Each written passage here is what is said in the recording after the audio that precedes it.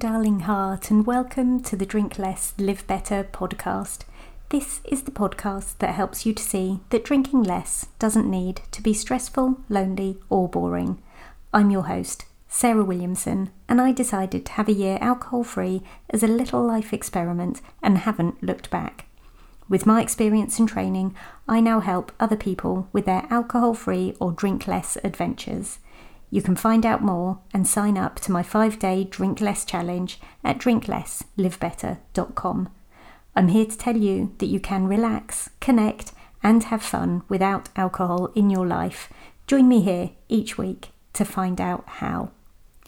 Last week, I mentioned that my book is being published in July. It's still making me feel sick to say those words out loud. I don't know why I'm having a problem with claiming the word, the title, author, because I am already an author. I have loads of work published in the world. Maybe by next week I'll feel more comfortable about it. The second theme in my book is acceptance. Last week, I talked about awareness and how that is often the first step along the road to making a change. And today, I'd like to talk about what we can acknowledge or accept and therefore tolerate or not. Life has a funny way of not always turning out how we might envisage it. We often find ourselves facing situations or circumstances that don't align with our expectations, leaving us feeling frustrated, disappointed, or maybe even heartbroken. Things are less than ideal from time to time. Sometimes the key to finding contentment lies in our ability to accept, or not, life's imperfections. The first step towards acceptance is acknowledging our thoughts, feelings, and behaviours. We can reflect on our expectations and values and find where the disconnects lie. It's essential to give ourselves permission to feel and express our dissatisfaction. Take some time to identify what specifically isn't working for you and explore why it bothers you. By understanding the root of our discontentment, we can gain clarity on our desires and the gap between reality and our ideal vision. Choosing to drink less or have a break from alcohol is one that we may come to quite quickly, or that we may have been thinking about for a while. In my case, it was a decision I arrived at 2.5 years after thinking about it. Ah yes, the thinking place. That place where we know change is coming, but we haven't quite accepted it yet. The liminal space. Go back and listen to episode 27 if you haven't heard it. In fact, go back and listen again, even if you have. Once we've acknowledged our feelings, it's time to shift our perspective. Consider reframing the situation and viewing it from a different angle. Often, what initially appears as a setback or disappointment can present an unforeseen opportunity, perhaps for growth or maybe self-discovery.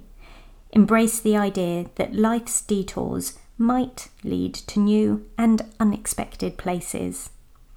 I came to the decision that alcohol was taking more from me emotionally, physically, and spiritually than it was giving. The small window of pleasure that alcohol used to give me was more and more outweighed by the negative. But accepting this was hard. The impact that alcohol was having on my relationships with my children and other people in my life was becoming more and more apparent. I would never have admitted this to you at the time. Of course I wouldn't. I wanted to focus on justifying my behaviour. But not anymore. Mostly peaceful acceptance of what went before so that I can move on today. I came to accept that whatever other people were thinking wasn't my business. I worried and worried about how my decision not to drink was going to be taken by other people, and it's only now that I can say none of that stuff matters. The decision is yours, and it's for you.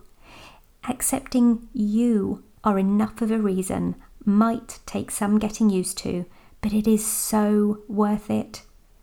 Oh, and by the way, you are not broken. You might be wrestling with what you are getting ready to do next, but never, ever think that you are the problem. Alcohol is the problem. You are okay exactly as you are, and you will be in the future.